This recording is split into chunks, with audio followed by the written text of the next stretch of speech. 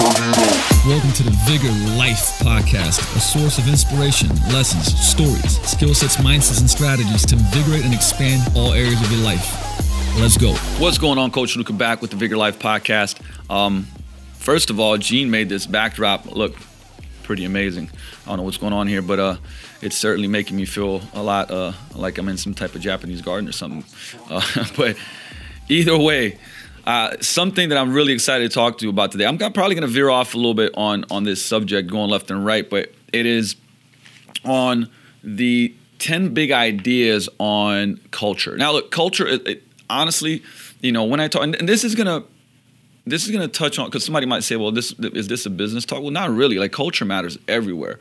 You know, I've been part of, you know, teams ranging from kindergarten to high school to college to the pros, to working for a lot of people on different teams, to running different teams currently, and still working for in other situations under people. So once again, like, in you know, even when you look at family or groups or organizations or anything, culture is there. What type of culture it is?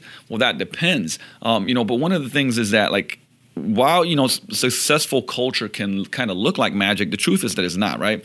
Because culture is a set of living relationships working towards a shared goal. It's not something you are, it's something you do. That's very, very important. That's almost like a quotish. And I'm going to dig into my notes a little bit because, like I said, this subject is, I've studied on it a ton, finishing off with Daniel Coyle's book, The Culture Code. And you got to, if you haven't read The Talent Code by Daniel Coyle, like, you got to do that. It's both phenomenal books. But it's also something that, you know, not only I would say I've been trying to figure out. I think that Vigor Ground, you know, it's going on the 11th year, 13th if we count Slovenia, has done some really, really, you know, we've done some really great things building culture. I've personally dropped the ball a lot of times, not knowing that I dropped the ball. So essentially, you know, we talk about that unconscious incompetence, right? You don't know what you don't know. And that's kind of the thing. And then also we've done a lot of great things.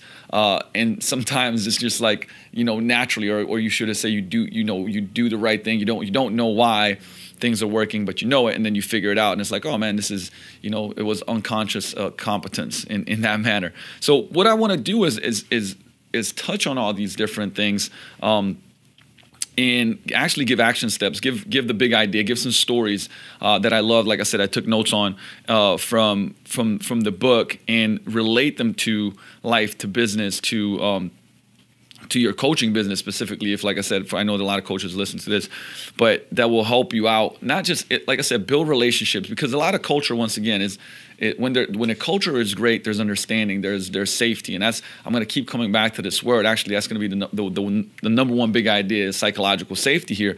But it's like when you have those things just work. And, you know, sometimes if you watch a basketball team and you're like, man, they got chemistry, right? They got it's something like that, right? When things just work. But once again, they're not magic. It's not who you are. It's something that you do, and it's stuff that you can work on.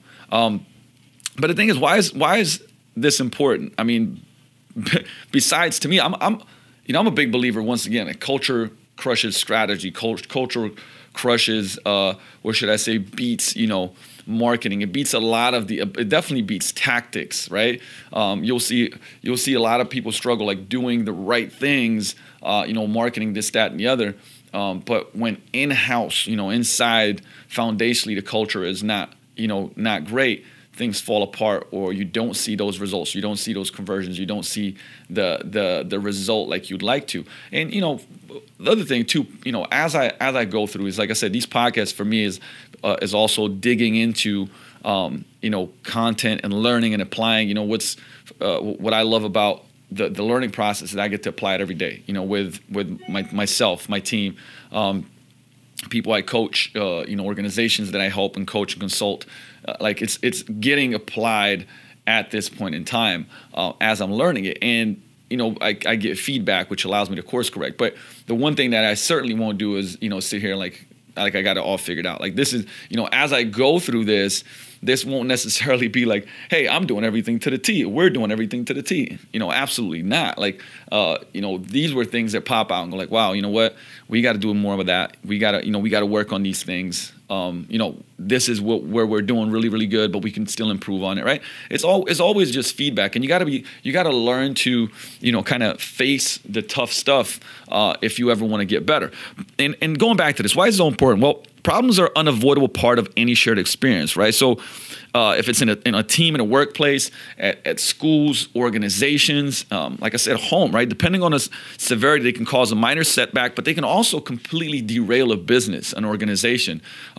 Seriously, and like I said, in the 11 years, 13 if I count Slovenia, but we've had a lot of setbacks, right? We've had a lot of things that have gone wrong, and like I said, with me personally, messing stuff up, and the culture a lot of times like made things survive or made things thrive, or like I said, in scenarios where I've been before, it was also the reason that things fell apart.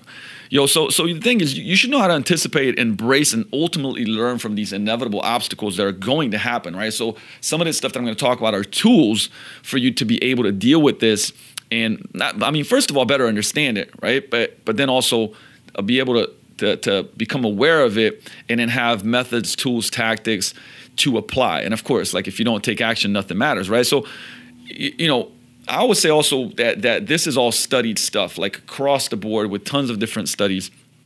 And, this is one of the keys that I've learned in the last, I would say 3 years, even more so, is like when picking team members or hiring talent, people still look like it's logical to look at intelligence and credentials and accolades and like, what school they've completed and how many things are just written down on the,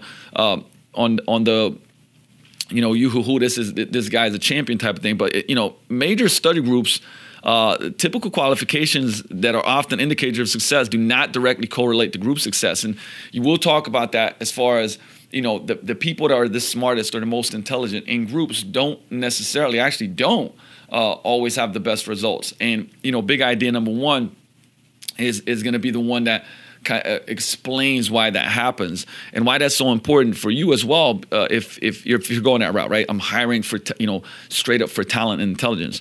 But you may not realize that, but everything from the exact choice of words in like a critique, if you're sitting down with a coach, if you're sitting down with a client, if you're sitting down with a partner or a JV, to small actions like a pat on the back, play pivotal roles in success. They do. These are not elusive ideas. They can be taught. They can be learned, right? And it's like that's the key of dissecting places that have had success, and then looking like and seeing, oh man, this is what they do. Right? Are we doing this? Maybe we should start doing this. So let's slide down and go into big idea number one. And that is that the element that drives basically big idea number one is create belonging cues, right? Being socially secure, psychological safety. There's a lot of different words for this. But the element that drives group performance and successful cultures apart is not intelligence or resources. It's the tangible sense of safety, right? So, this is something we've been working on for the last year dramatically here at Vigor, and continue to work on it and have to work on it. And like I said, it's a process, right? But the certainty that there is room in a group to speak up, ask questions, make mistakes, without risking social repercussions, being persecuted, being judged, being like, pushed out because you brought something to the table that was challenging or difficult. The feeling that everyone in the group, no matter what their official role is, connected to everyone else, and they all share a common future, right? We'll talk more about this. But so when a leader or an organization creates like that sense of safety, everyone's amygdalas, and think about that, it's a part of the brain that measures safety and security, they relax. And once that happens, the brain can solve other problems beyond the moment-to-moment survival on a physical level. So think about that, right? Like threat is we can look at threat in so many different ways. And I think too many times still to this day, people look at threat as very, physical or very dramatic, right? I'm threatening, your existence or your financial existence, or you're going to get fired or whatnot.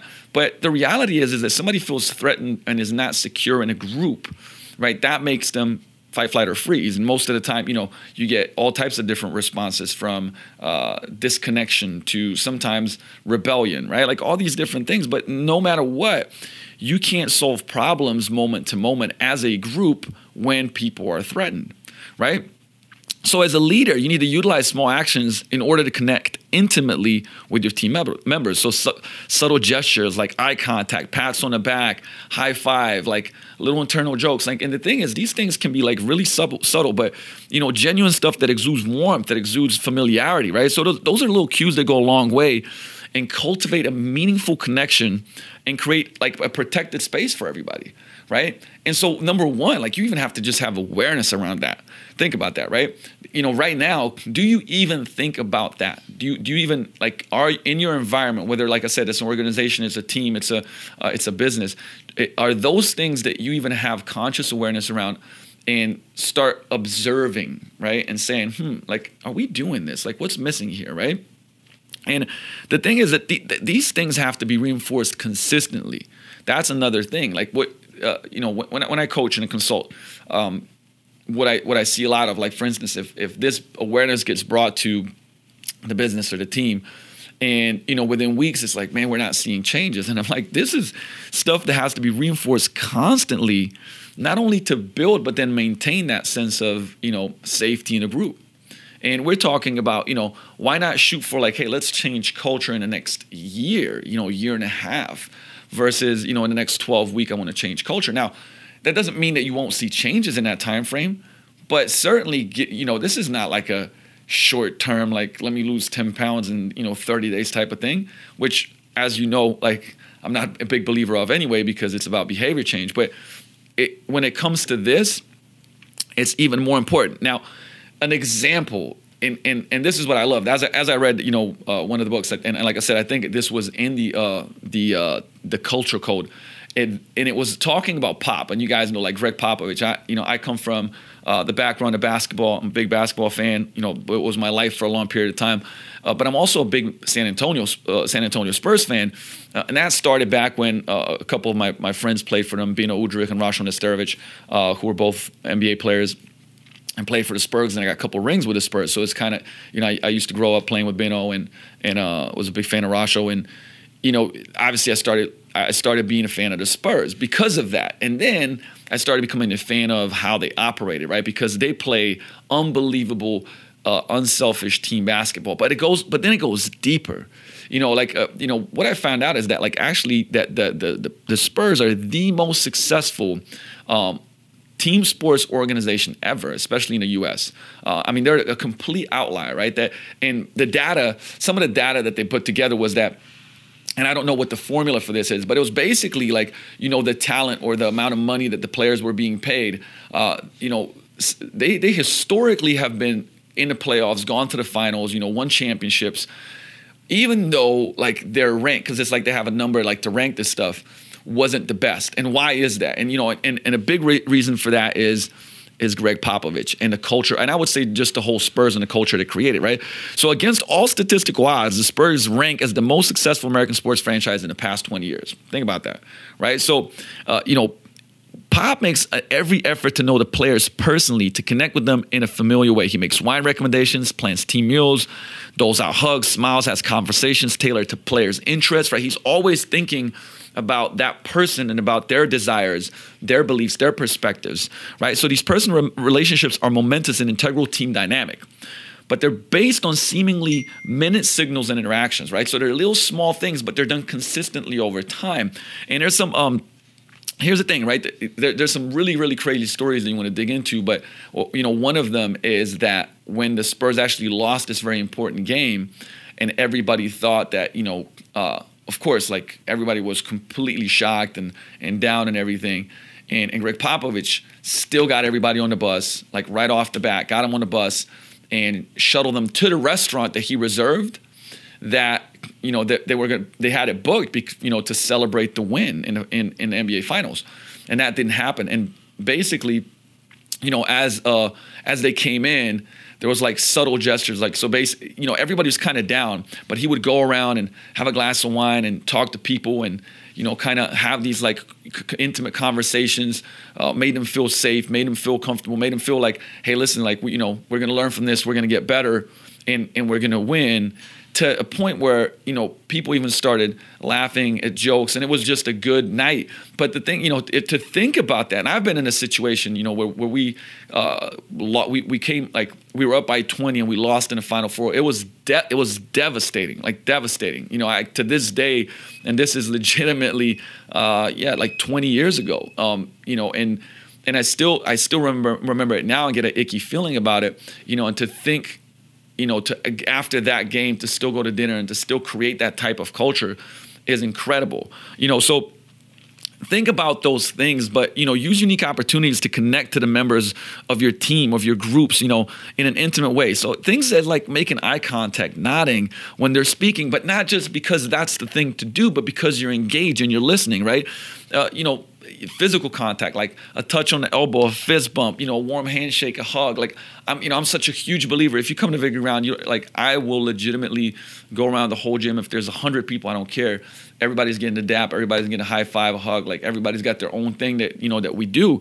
But, some people are huggers, some people aren't, right? And that's the thing, is like that social and emotional intelligence to be able to be aware of who is what. But those are the little things that matter, and that sometimes people start losing track of, because you might start, thinking that you got to put a ton more energy into your landing pages, which, look, those things matter too, okay? I'm not saying that they don't, but bringing it back like to, the perennial seller from Ryan Holiday, the book, talks about, hey, 80% of, the 80-20 rule in a different way is like, hey, spend 80% of your effort on the product / the service and only 20 on marketing. And yeah, while that might shift a little bit, you might go 60-40, sometimes you might go, 50-50, but the majority of the time, like put a majority of your effort into the service. And, I've made mistakes here in the past, in the years, like obviously in a decade now, plus, doing business, when I lost track of that and it never went in the right direction. So that's something to think about, right? And remember, some people take a while to warm up. Others will share laughter, personal stories, like within the first few minutes of meeting. Like that's because everybody's different and everybody has a different type of wall up, right? But find what behavior feels natural to you and tailor it according to every team's member's preference, right? So a good leader is a good coach. They model the behavior they want to see in their team, and they're constantly encouraging every member of the team to do their best, whatever that might mean that day. And so, this is one of those things when it comes back to virtues and values, like you have to live them. And you listening to these, to previous podcasts, I can't, having quotes on a wall or, a culture book and all this stuff written down, and I don't give a shit like how many memes you put out about like, a certain virtue or a certain story. Like if you do not live that, it is irrelevant.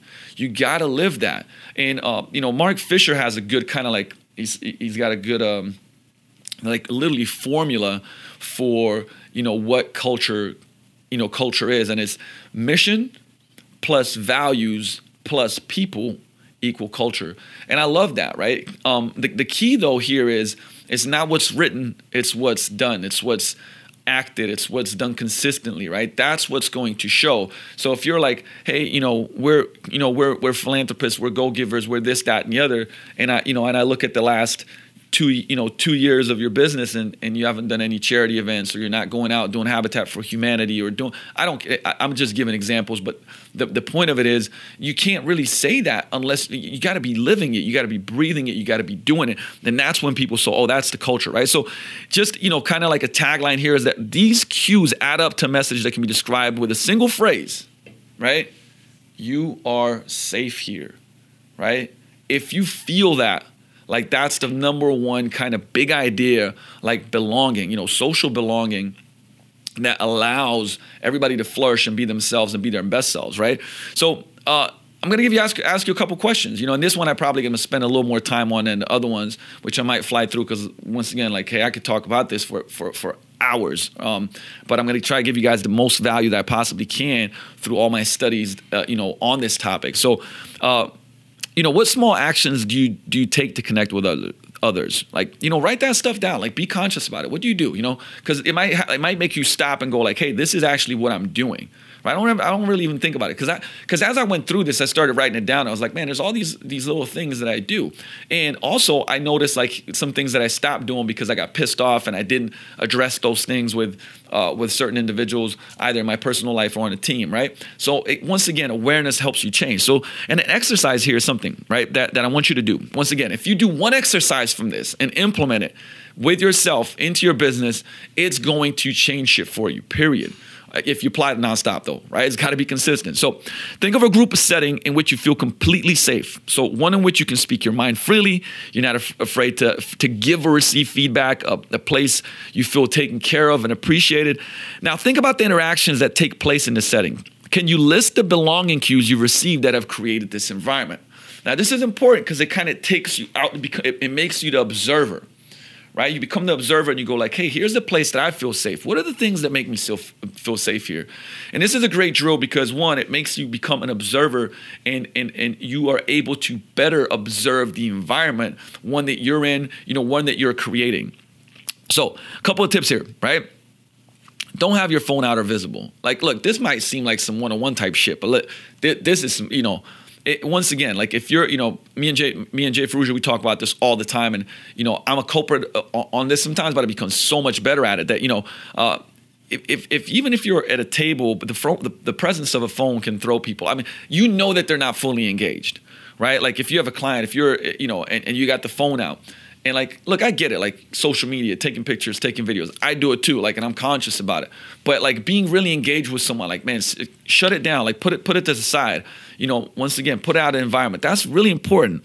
Mimicking people's body language. If they're sitting down, you're standing up. This creates an odd disconnected dynamic. I really thought about this, right? And I used to do this, and I still kind of like mess up on this. But I've become really conscious about. I just got introduced to somebody the other day. And I was sitting down, they were standing up, and I shake their hands, and I was like, shit, and I got up, like dapped them, and like, I was talking to them face to face because, if you're both sitting down, try to have chairs side by side and angle them not directly across from, not an interview mode, right?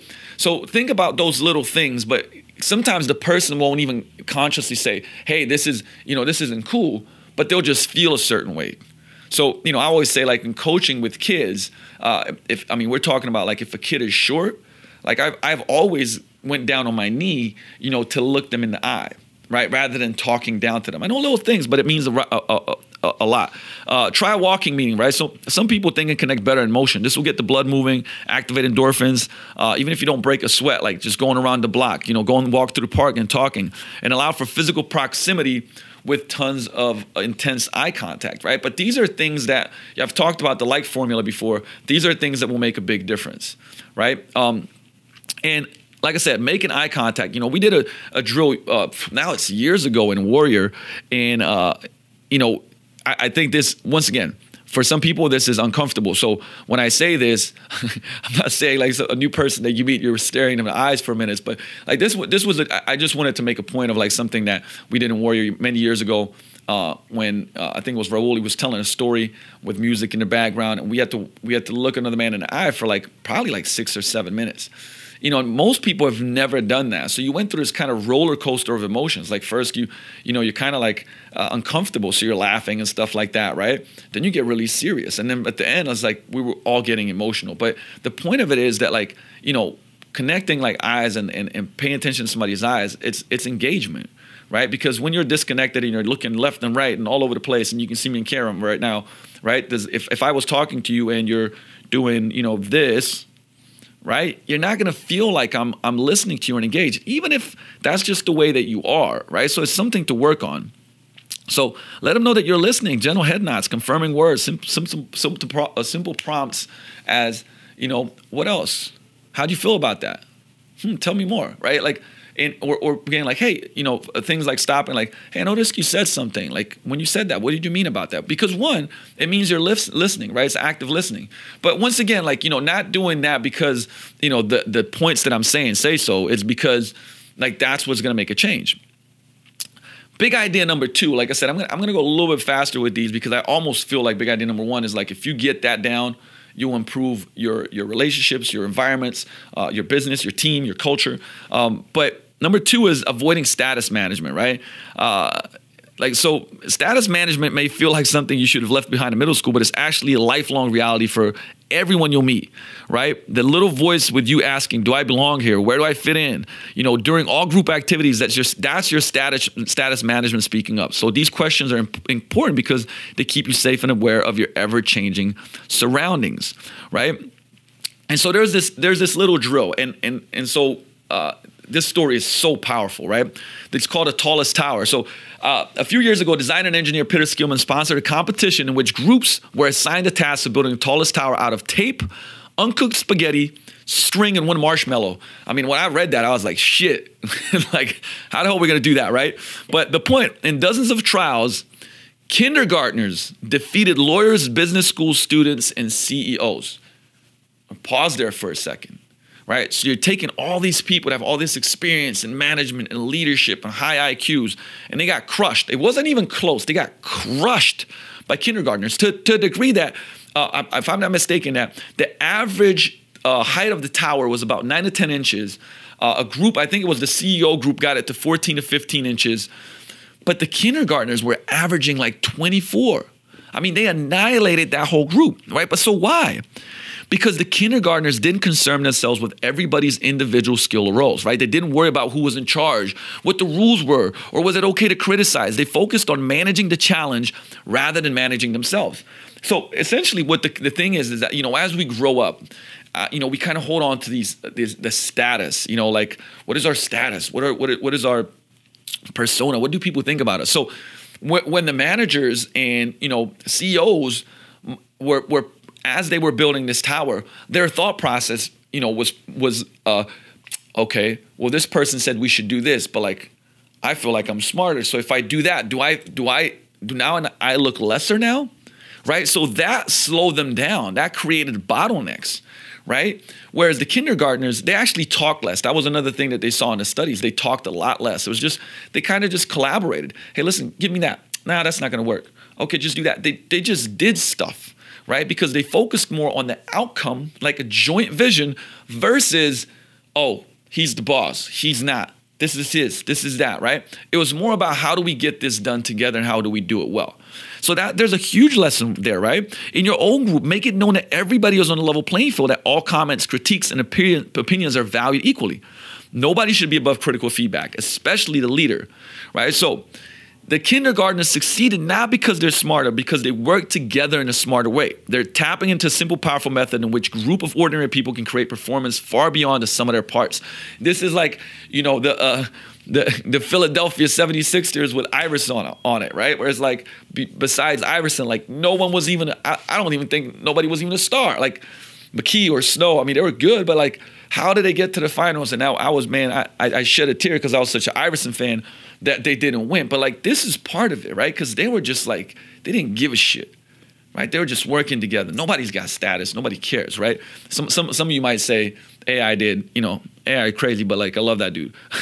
but I hope you see the point here. If everybody's more worried about like the vision and how we can get there and not like having egos, like, instantly like, he told me to do that. He's not going to tell me to do that. And maybe that's just a voice inside of your head, right? That's a bottleneck. You got to change that, right? So question, what are some ways in which you encourage openness and unrestricted feedback from all participants in your team? You can use phrases like open forum, brainstorming session. We had a successful one where we kind of said, hey, look, we are where we are right now. Where do you think, like, what is going to take us to become the greatest gym in the world? And we broke it down into like different factors. And it was like, facility, as in like facility cleanliness, the way it looks, like what else would we need, and so on and so forth. Coaching, customer service. And, everybody gave their input. And it was a lot of great input, like really, really good stuff. And we made some changes already. A lot of work still to do, but we're moving in that direction. And when everybody felt safe to just say whatever they wanted to say, and it was like, hey, we really do a shitty job with this. You know what I mean? And rather than be like, what do you mean? Right? No, it's like, yeah, you're right. Like, we got to do something about that. What's some ideas that you have, right? So I think that's important. Make sure that everybody down to interns can report directly to you. Like, if you're the leader with no red tape involved, right?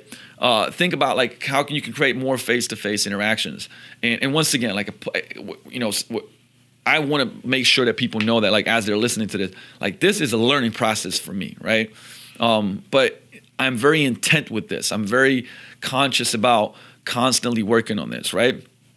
So some brainstorming. Like, look, this is some cool thing from big companies. At Google, employees playing street hockey games with founders. At Pixar, they have uncensored brain trust meetings to discuss new projects. You know, at Pixar, I mean, like, they crush each other. If you ever watch, like, basically the movies that they've made, right? Like, they, like, the first rendering of the movie, they destroy it, and it's like 9 renderings later, or maybe even more. You know, that's why it takes so much time. But like, anybody can speak up and go like, the character role shit. Like, there's no development, or what, this is not funny. Like, they crush each other. And but there's psychological safety so that when they do that, they know that everybody's working to make the best service, the best product, right? So that's very important. So come up with a few guidelines or activities you can implement that similarly break down hierarchical barriers to get everybody involved and encourage unfiltered dialogue, right? Very important. So to incorporate brain trust meetings, I start with guidelines. Whoever gives critical feedback describing a problem cannot offer their solution to the problem, right? Number 1. Number 2, the boss or leader will never run the meeting, will always get critiqued first. So this is also from, if you guys have read Simon Sinek's works, which are great, but The Leader Eats Last. I've talked about this in previous podcasts. I've made a conscious effort to do that, to not come to, the table and say like, here's what we got to do. Here's what, if there's something to solve, I'm not going to give my solution first or give my opinion first. I'm going to give my critique first, because it's going to influence the rest of the team. So doing it last works much better, because you get like true and filtered, feedback. The big idea number 3 is connecting with the future, right? So within your business, there's a plethora. And when I say business, look, it's interchangeable. Team, community, organization, family, right? There's a plethora of guiding lights to direct people. As a leader, it's your responsibility to provide a team with clear, relatable, actionable outlook of the future you're all working towards. Now, I'm going to bring some of my I would say, coaching consulting experience with gym owners here, that this is something I bring to light, where is like, where are we going? Where are we going? And then how do you fit into this picture? Like, that's massively important, right? Because if the team cannot see how like they fit into the vision, like, that's going to be a problem. And I see a lot of that where, it's like, I don't know. I don't understand why, people aren't doing this, that, and the other. And I always bring that to the forefront. Do they know like what their future is, And I would say like, hey, we've had people leave either because the futures didn't end up matching, or because I would say, like, tell the future well enough. And that's why I started being clearer and clearer and clearer about, my vision and our vision, and like how people fit in and can succeed and achieve their goals. So that's very, very important, right? A vision of the weekend or even wonderful retirement isn't enough. It needs to be compelling, clarifying, touchable, or else they're just doing what it won't do what it feels matters to them, right? So no matter how big or small the play, each member of your group should be able to see their work will have a big picture, long-term results. If individuals are able to connect the dots between where they are and where they're headed, they will stay motivated, be productive, and feel protected, right? So I'm going to read this last part again, because it's very, very, very important. Like write this out, okay? If individuals are able to connect the dots between where they are and where they're headed, they'll stay motivated, be productive, and feel protected. Now, obviously, sometimes if that's not the case, it means they might not be the right fit, right? So as a leader, you got to be aware of the stories that embody human benefits of the work that you do. Right? It's important. It's like the dangling the carrot is like fucking like it's old school, right? So take the time to contemplate the real impact your team's work has on the world and unearth real human examples of this impact, right? So we got to keep bringing back to like, what's the impact that we make? And look, if you're in the fitness industry, like this is, I don't see a better industry, but like I said, yes, I'm biased, but I think that we can affect people more than just about any other industry. At the same time, it takes a lot of work, and it takes, I would say, to be really good at this, and it's a tough industry, right? But that's why it's even more important that like there's great people leaving, and I hate to see that, because for many reasons, whether they're not being able to make a career, make enough money, whatever it may be. And remember, the navigation over inspiration, right? And so Adam Grant, who's also a great author of Give and Take and Originals, fantastic books, right? But he gave an examples on when, to go back to this navigation over inspiration, because you can if you're just inspiring all the time, but people don't know where they're going, it doesn't matter. You're inspiring them to go where, right? This was from a study at the center. It was a call center at the University of Michigan. Sorry, I'm looking through the notes. So the volunteers at the phone-a-thon were calling alumni to raise money for scholarship. So the study found that after a simple 5-minute presentation, where a recipient of one of the scholarships came in and explained to the volunteers how much the scholarship had impacted his life and how grateful he was for it, that rate of calls made increased 142%, and the money raised increased 172%. Think about that, because they brought someone in that said, guys, what you are doing here, this is what it did for me. I was able to get a scholarship, and I would have never been able to do that. And this is how it changed my life completely. That made, so think about that, where you can give a sales strategy, right? Well, when somebody says this, do this. When they do that, say this. That had nowhere near the effect, if any effect, compared to navigating them and showing them how it's impacting the lives of a certain person, who they're doing this for, right? So show your own team the actual paths they can take towards success. Giving an impassioned speech about the team's ability to win and rise in ranks won't provide the same impact, right? And Daniel Cole talks about this, that providing navigation is far more than inspiration, right? So what is one habit that is shared by successful groups? Sneak previewing the future relationships, making small but telling connections between now and the vision of the future. Powerful. And once again, we're at idea number 3. And I always want to at the end kind of loop it back and say, okay, well, what's some things you can do? What's some questions you can ask yourself? What's the application to life? Well, here's a question. Which of the following do you think is a great way to connect your, I would say your members, your tribe to the future, right? Watch a video about the business triumphs of Steve Jobs. Host a Q&A session with a senior associate who started out as an intern. Senior associate is it's a nose stinks. It's such a corporate thing to say, right? But C, start keeping back issues of Success Magazine in the break room. Give everyone a coffee mug with a company logo on it, right? And here's the answer, right? Each of these optionals will likely have a positive impact on your team, but the answer B, host a Q&A session with a person that started as an intern but is now successful and is impacting lives, might have the biggest impact, right? Because it's showing people kind of the future. Well, they started here and look at where they are now. Look at what they're doing. Look where they're heading, right? And look at what did that do for them? How are they impacting? What is their drive and intrinsic motivation here, right?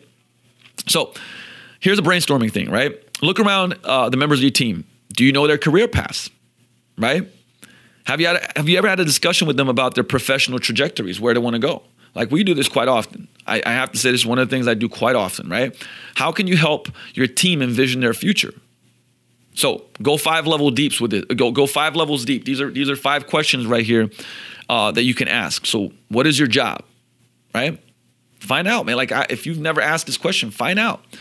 What does that allow people to do? Why is that important? Why does that matter? Tell me more about that.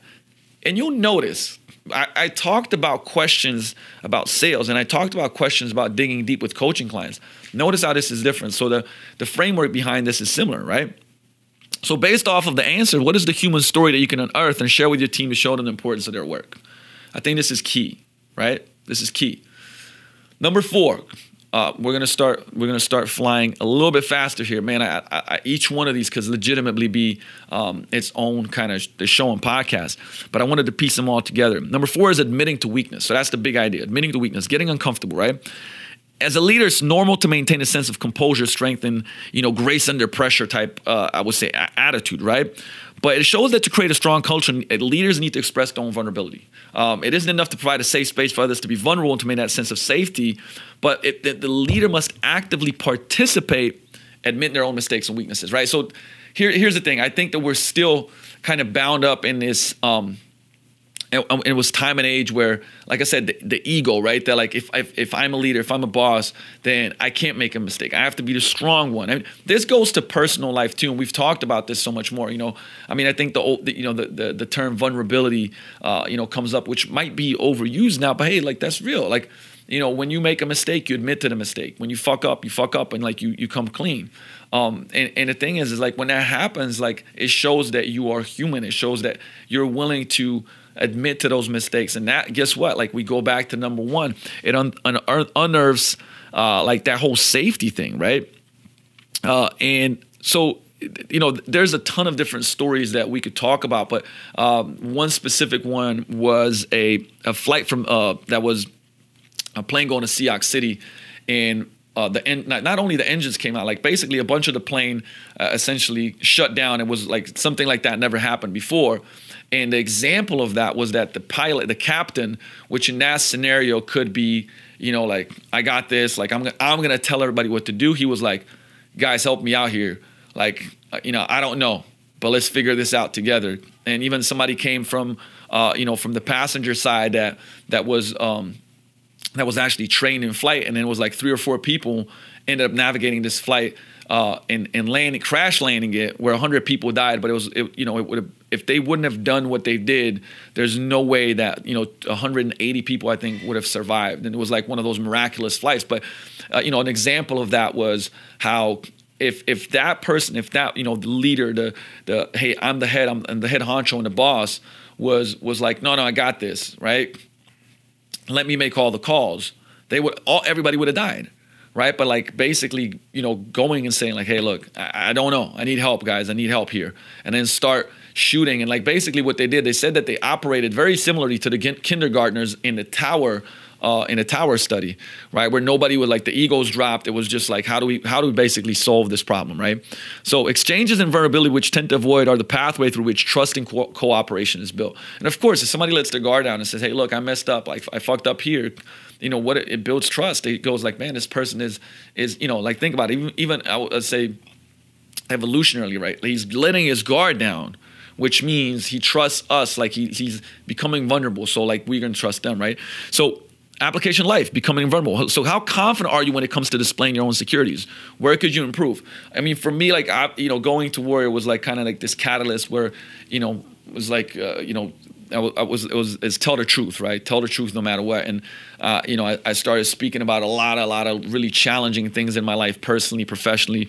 And although it was very difficult, and I certainly got judged and persecuted because of it, man, like it created a certain sense of power, but also connected me to a lot of people more because they saw that I was human, I was willing to share, and people were willing to open up about the tough things in their life, right? So make it a regular practice to own your mistakes and ask for feedback on your performance, right? Say I don't know when you don't really know. Like that's one of my rules when interns come in. I'm like, listen, don't ever, like if you don't know something, don't try to fucking be like, make stuff up and like blah, blah, just say I don't know. Like, hey, listen, I'm going to ask Luca, let me see if he knows. I'm going to ask, Theo, let me see if he knows. Like, right? We're going to collaborate. You don't just say because you're trying to protect your ego like you know everything, right? That's the thing in a thought experiment, because in legendary Navy SEALs Team 6 leader, by the way, which, this is very worth studying, but his name's Dave Cooper. You can look up more information about him. Says the most important 4 words the leader can say is, I screwed that up. Think about that. I screwed that up. How often do you say that, right? It's like, man, I fucked that up, right? Maybe that doesn't have to be your manifesto, but why not come up with your own slogan that reminds you to flex your vulnerability muscles, right? So it's like I talk about, we know about training muscles for strength. We know about, I talk about, mental weightlifting and spiritual and emotional weightlifting. This would be the, vulnerability weightlifting and flexing your muscles, right? Big idea number 5 is encouraging debriefing, right? So, after a big, game product rollout, I would say, we just had a campaign that did really well in marketing on an important meeting or a major crisis. Your team should always come together in a risk-free setting to examine every aspect of the event. So, we've used, and I've talked about the Navy SEALs after action review before, where right after a mission, before anything else, the team comes together and they debrief about what happened. Right, especially about what went wrong, like not like hiding, like, oh, well, this is all the stuff that went good. No, fuck that. Like, what went wrong? So this immediate experience feedback loop allows for somebody's personal growth, individual, but it multiplies it within the team setting. Because what if, like I said, here's what I messed up, here's what went wrong, here's what I learned from it. Now you share it with the team, and now if everybody shares it, you have course correction as a unit, right? And remember, as it starts from the top. So as a team leader, it's important to own your mistakes and admit them in front of the group, right? So when a group members are able to openly and honestly critique an outcome, test a strategy, evaluate performance, it opens up vulnerabilities that creates a clear path to problem solving. So you got to ask yourself that question, like, is it more important that you have a certain type of reputation, and that you uphold your whatever ego and status, or is it more important that you get the result? And I'm like, I'm willing to be wrong all day long so that we can get what we want. You know what I mean? So maybe the most important aspect of media debriefing is by talking about everybody's individual experience, it creates a shared mental model. Think about that, right? Like what happened, and you share it, and it creates that model. So these shared mental models allow for decreased, first of all, isolation and disconnect, and increased levels of connectivity. And I've talked about the life formula. So like proximity, right?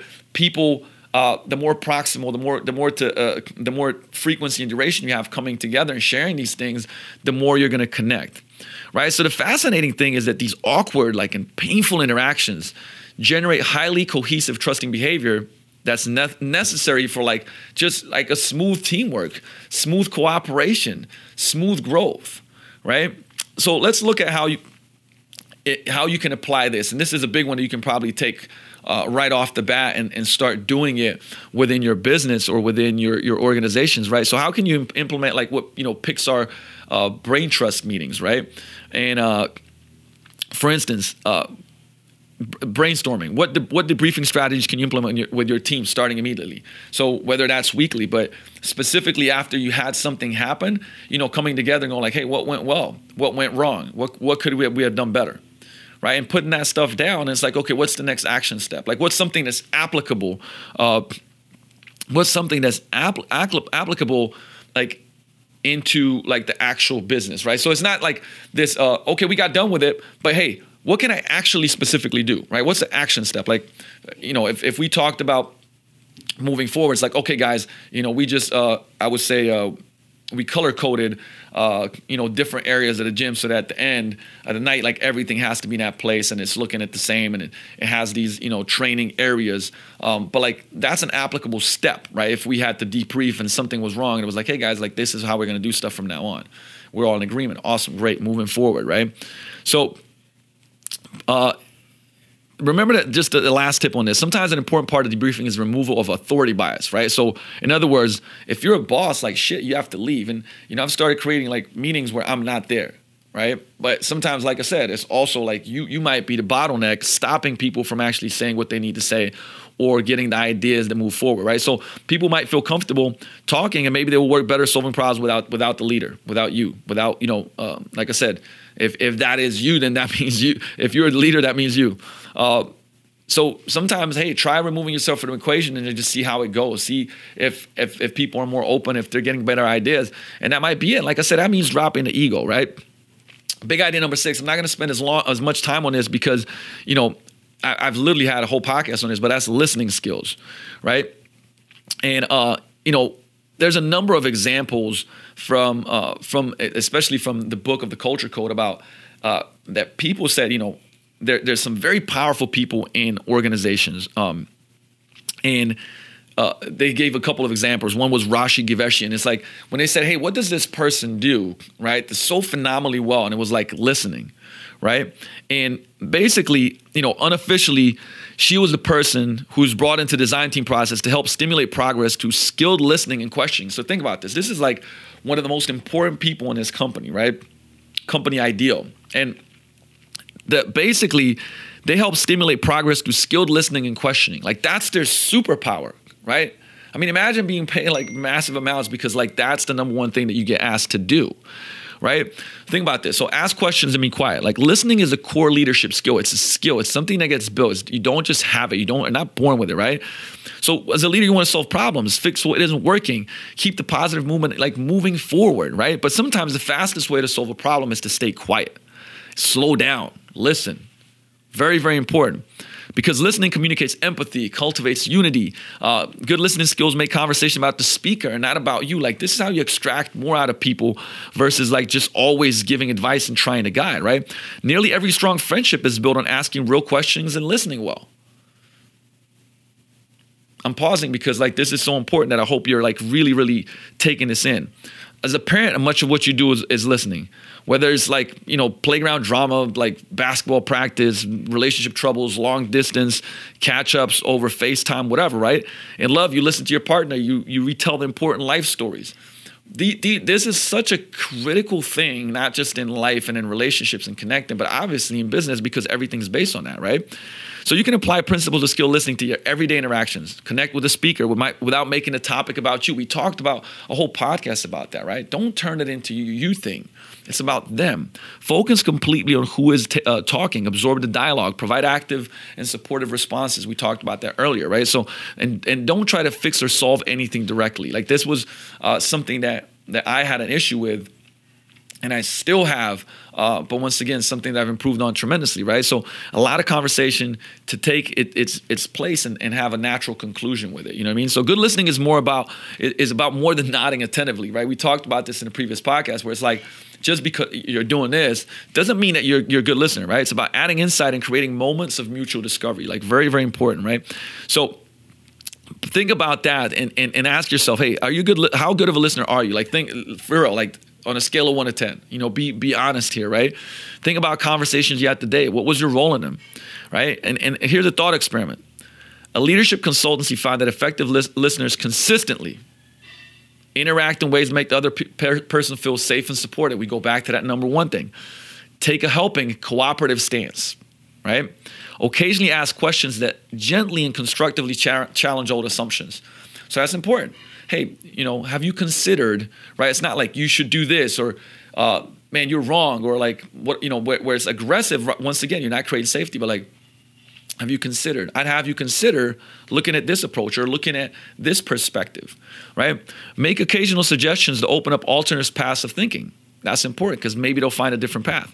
Now think again about a conversation you had today. Could you have implemented one or more of those traits? Now this is very important. Like this is the whole part of like reflecting, right? Reflecting on the conversation you had, looking at these new questions and like, could you have done something better? So the next time around, even if you use 1 or 2 of these perspective methods or questions, now you're improving and you more actively listen, right? So that's very important. Big idea number 7 is the story of your purpose. Unearth and project, right? Once again, like this is where we talked about making people safe. We talked about navigation over inspiration. This like fits in very, very importantly because purpose is not something that lives outside of you. It's created within you by taking those meaningful human stories and then broadcasting them across the company, right?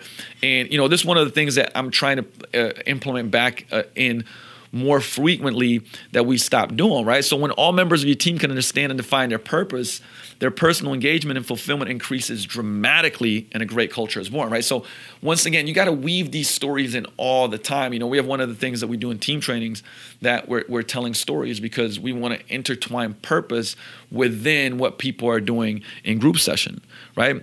So you always have to strive to frame your purpose and goals in the context of the group. It's really important, right? Make sure every member knows the important role they play in a common narrative, right? In the story. We talk about the hero's journey, story brand, but it's like it has to start within your own organization, right? I had a meeting with, like I said, some business owners, and I was presenting on this, and everybody was like, oh yeah, this is how we have to tell the story to the world and message it outside and, put it in video and this, that, and the other. And I'm like, man, like number one, you have to create that story and that hero's journey within your own company, right? Like it starts from the inside out. It's like what I like to call what's under the hood. So reinforce your story and create constant engagement around it. Right. And Daniel Cole talks about this and says that if you're over communicating your purpose values to the point that it's seemingly cheesy, it's a sure sign you're doing it right. And I think that's where kind of the problem comes in sometimes, that like when you do it a lot, you start feeling like, that you're, I don't know, that you're pushing it too hard and what will people think? Right. But this narrative has to be consistent because that's the only way that culture gets changed. I think a lot of people start doing it a little bit and, maybe they do it a little bit more. Maybe there's a positive feedback or maybe there's none. And that's why they stop. Right. But you have to do it consistently. Right. Purpose isn't about tapping into some mystical internal drive, but rather about creating some simple beacons that focus attention and engagement on a shared goal. right? Attention and engagement on a shared goal. Because if you keep bringing that back, it creates purpose and a path, right? And that's very important. So a question for you. Before you can reinforce your purpose, you have to ask yourself an important question. Do I even know what my company's purpose is, right? Only then, which is really important too, is does everybody else? And that's when it's time to do some soul searching, right? What is a company's official credo or mission statement? And like I said, when I say company, it could be anything. It could be team, organization, any tribe, any group, right? Does it reflect the reality you experience in your job or in your community day to day? It's really important. If it doesn't, how does the reality differ from the sentiment, right? And there's a great story about Johnson & Johnson when this was back in, let's see. Okay, so this was their credo, right? We believe our first responsibility is to doctors, nurses, and patients, to mothers and fathers, and all others who use our products and services. In meeting their needs, everything we do must be of high quality. So what the CEOs did, they challenged that credo. They brought everybody together and said, hey, is this our credo? Like, are we really living by this? Because if we're not, we have to change the credo. And everybody started going like, whoa, we can't change the credo. And, the CEO said, well, why not? Like, if we're not living it, then why is it there? Then we're bullshitting ourselves. They were living out of integrity. So everybody started pushing back to I would say kind of doing that brainstorming of should they keep the credo or not. And at the end they were like, no, this is our mission.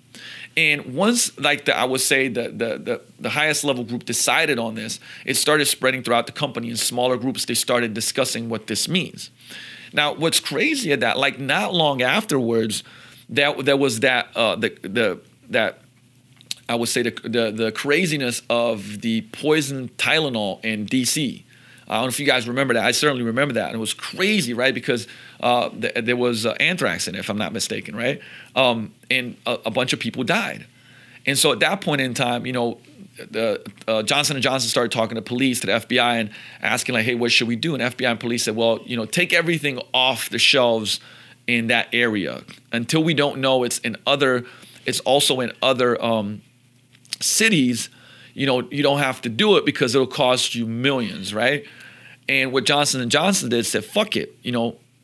They took it off the shelves everywhere. And it cost them $100 million.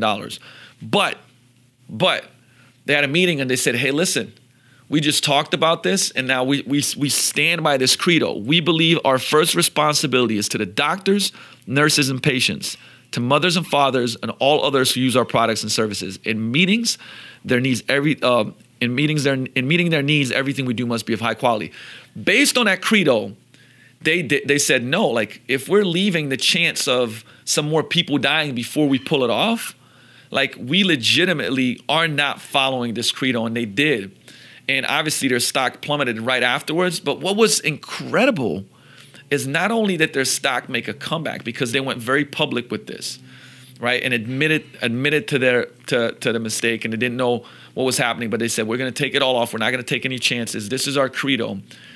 And never in the history has any company come back from something like that. But they not only got their stock price back up and trust of the people, it actually went beyond what it was before.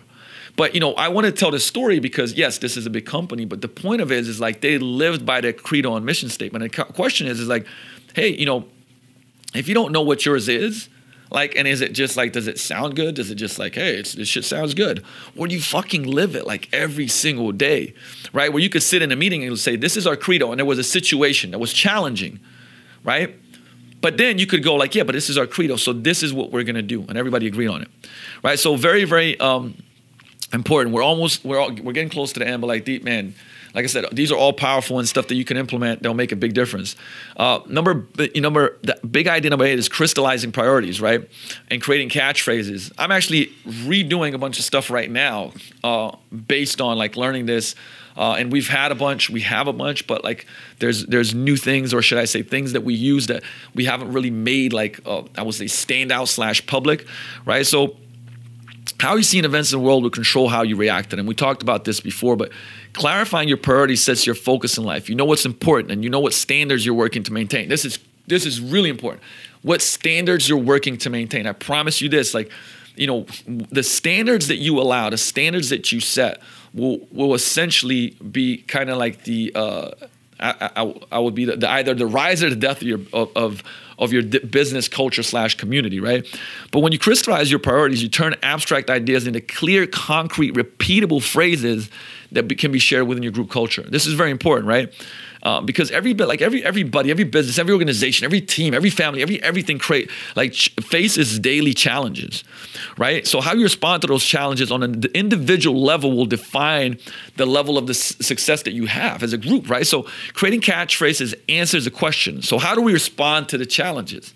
But if you have a catchphrase, it's easy to go like, this is how we respond, right? So, and it also provides guidance to those moments of challenge. I think this is what's important. Like sometimes when people don't know what to do, it means you haven't created these catchphrases and guidelines of what should happen. So the priorities of the group should be repeatedly reinforced on signs, staff meetings, particularly by the leadership team.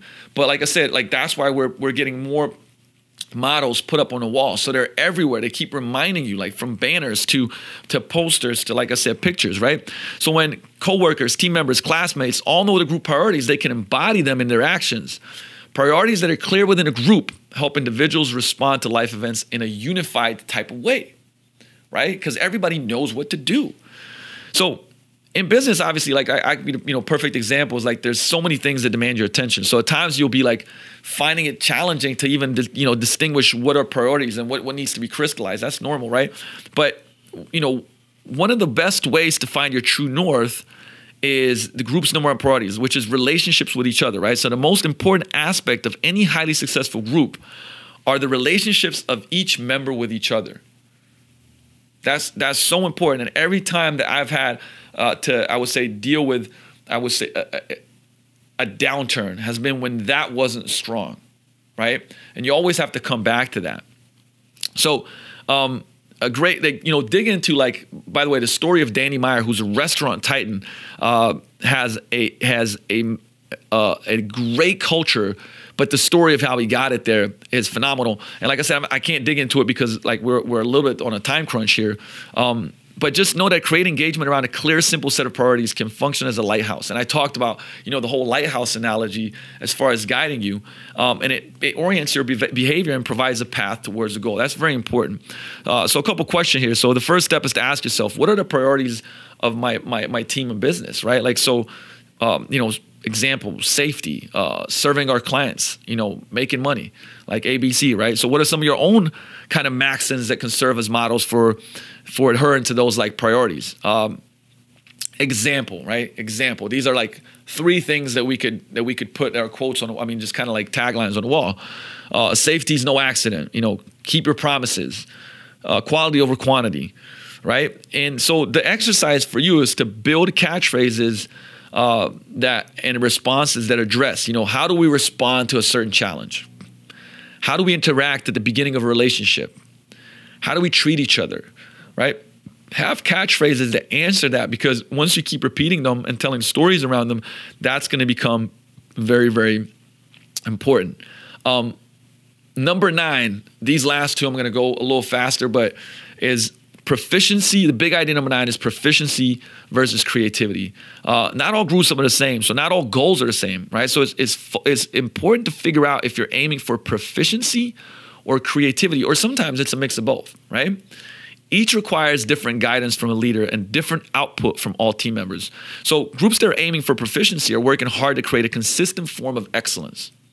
A leader guiding this group acts like as a lighthouse, providing clear, helpful direction towards a concrete destination, right? Like a steady destination. Doesn't mean that creativity is not there. It's not part of the process in this particular excellence. But just in these groups, creativity may play a part in developing more efficient services, engineering new technology, and solving problems creatively. And I'd say for most gyms, that is the case. Creating consistent excellence is massively important. I think this is the foundation of it, right? Where in groups they're aiming for creativity and are working hard to invent something new. They're not looking to maintain a certain standard to satisfy a consistent expectation. They want delight and surprise. The leader of these teams must act as a guide to basically an autonomous group. Now, I think that no business kind of lives in a vacuum, or none of these live in a vacuum, right? I think at different parts of the kind of the lifespan, a lifetime, you have to implement different ones, right? So you got to tailor your leadership based on those, right? So, whether it's like consistent excellence or whether it's creativity, you have to kind of go a little different ways. So how to lead for proficiency, right? Fill the group windshield with clear, accessible models of excellence. So like how, what does that look like? What does excellence look like? What's the 11-star service model, right? And then when you dial it down to 5, but like, and you know exactly what it is, right? Because you model that behavior, you model that picture, right? So, perfect example is like when you lift, right? Now obviously, look, we can talk about people who have different limb lengths and so on and so forth. But in coaching, you can model like what something should look like, a deadlift, a swing, whatever it may be. Now, it might be, the boundaries might not be really tight, but nonetheless, you know what that is. Provide high repetition, high feedback training. That's very important, right? So somebody has to go and train excellence many, many times and get feedback to course correct to be great at it. So build vivid, memorable rules of thumb. What's the rule of thumb, right? You have to build that so people understand it. Spotlight and honor the fundamentals of the skill, right? Like, meaning spotlight, like the things that are going, we talked about this, right? Shining a light on positives, on excellence. Like, this is the skill that's needed to be excellent in this, right?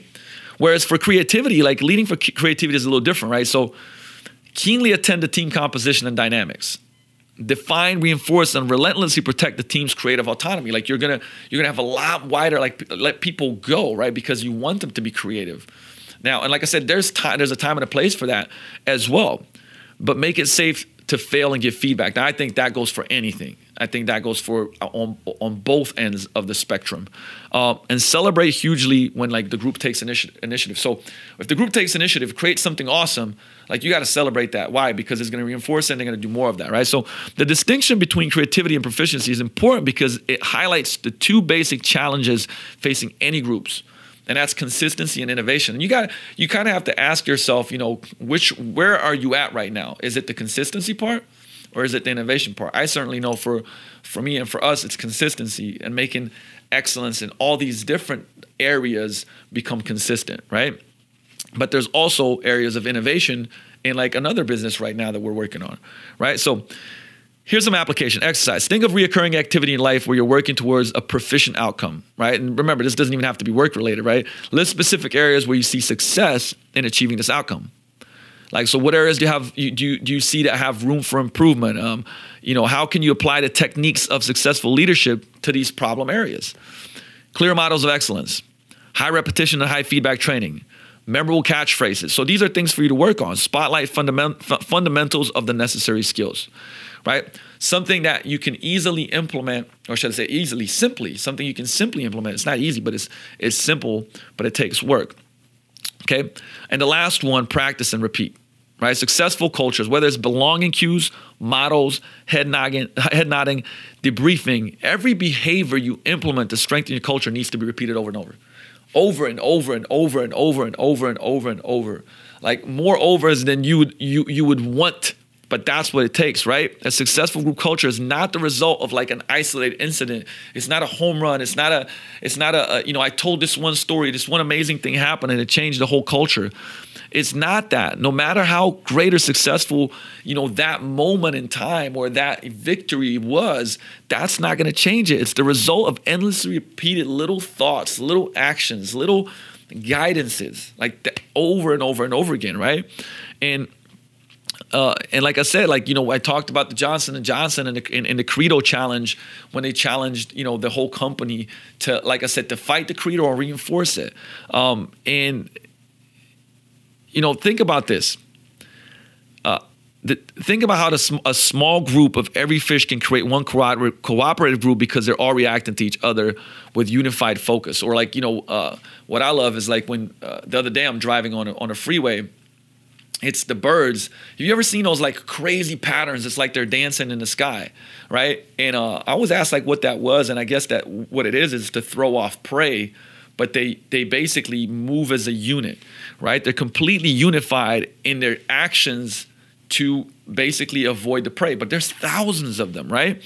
So they're not consciously thinking about every movement, what it means, and if it's right. They're responding to the movements around them with a great amount of reflex. So setting clear group priorities demands focus and determines reflex responses to every movement of the group, right? So as you kind of create these models and people start to respond to those automatically as a team when things happens, right? So that means that the hard work of building and maintaining a successful culture will pay off because that's the responses you're going to get.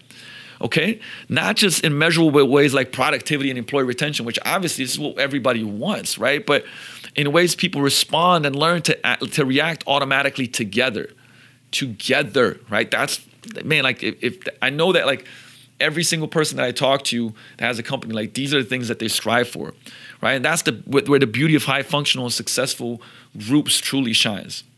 So what do you do once you've built a successful team, right? Sit back, relax, and let the equation of success play out, churning like a well-oiled machine? Of course, the answer is no, right? And I've seen this happen where people have built great cultures and like kind of, okay, we're here now. This is it. We're good. It's just going to flow.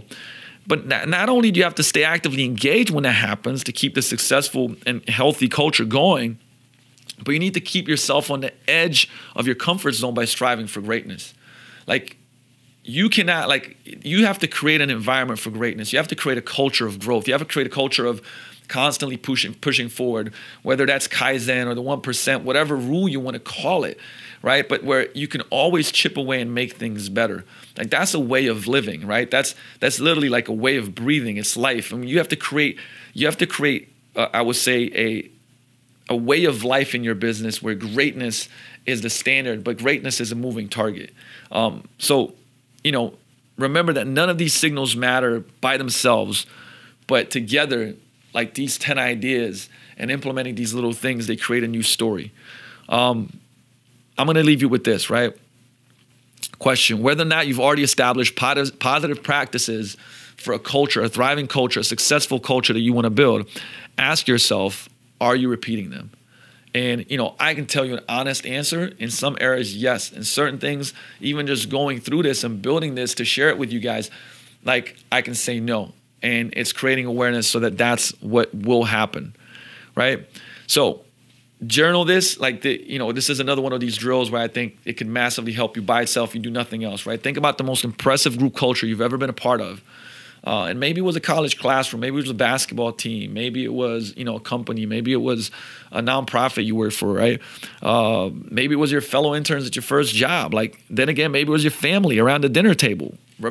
I said it at the beginning. I know that I'm kind of creating like a little more context around companies and businesses, but this really matters everywhere. And it's like, it could be like I said, the family dynamic that was a culture that was incredible. But think about those dynamics and specifically think of the reoccurring forces at work that made that environment successful, and then write them down, like in one sentence, in one paragraph, in models, in taglines, right? And then start like asking yourself, like, to recreate that culture, the things that you were like, this was an incredible culture and it helped me and guided me to a different direction. Like, start implementing that. Start creating these models and living them and repeating them, and implementing these 10 big ideas into any place and organization and team and company that you're a part of. And like I said, if you're not the leader, then be the leader with no title, and start bringing this to the table in some sort of way, right? Because once again, leadership is not something that's given to you. It's something that you just do, right? And once again, like, this could be that, if you have, or you're a part of any company, this could be the most powerful thing that you've heard. But at the end, does it matter? Does it fucking matter if this was a cool podcast? Absolutely not. Like, this is stuff that, like, if you implement and do over and over and over again, this can change, like, the trajectory of, your success in your career. And like I said, in environments you work in, because guess what? There's nothing better when the team is together. When there's safety and you come to work and you're like, man, we're working together towards a joint vision. I don't care. Then 16-hour days become 16 hours of, working towards something that you love, or if it's a 10 or 8 or 10 or 12, whatever it may be, right? Working in a culture that's not conducive to success and greatness and doesn't have safety is not a great culture to work in. And like most people, you work half of your life. Why wouldn't you do what you love, but why wouldn't you be in an environment and a culture that's phenomenal and makes you better and where you love being? With that said, I love and appreciate you guys. Make sure that, hey, look, if you're loving the podcast, if this is helping you out, keep it real, keep it honest. Like, go to iTunes, knock it out that 5-star review. Let me know. Let me know what you think about it, how it's helping you out. I'd really appreciate that. I'd love the favor. And I will see you in the next show. I got some, like I said, these next shows, I got some really deep stuff just like this that I study for a while. I study stuff for a while, I create notes, and I almost want to make it like a master class where, you could take this, take the notes and apply it, and the shit works. It's not like some stuff I'm making up. All right. Love and appreciate you. See you in the next podcast. Peace out.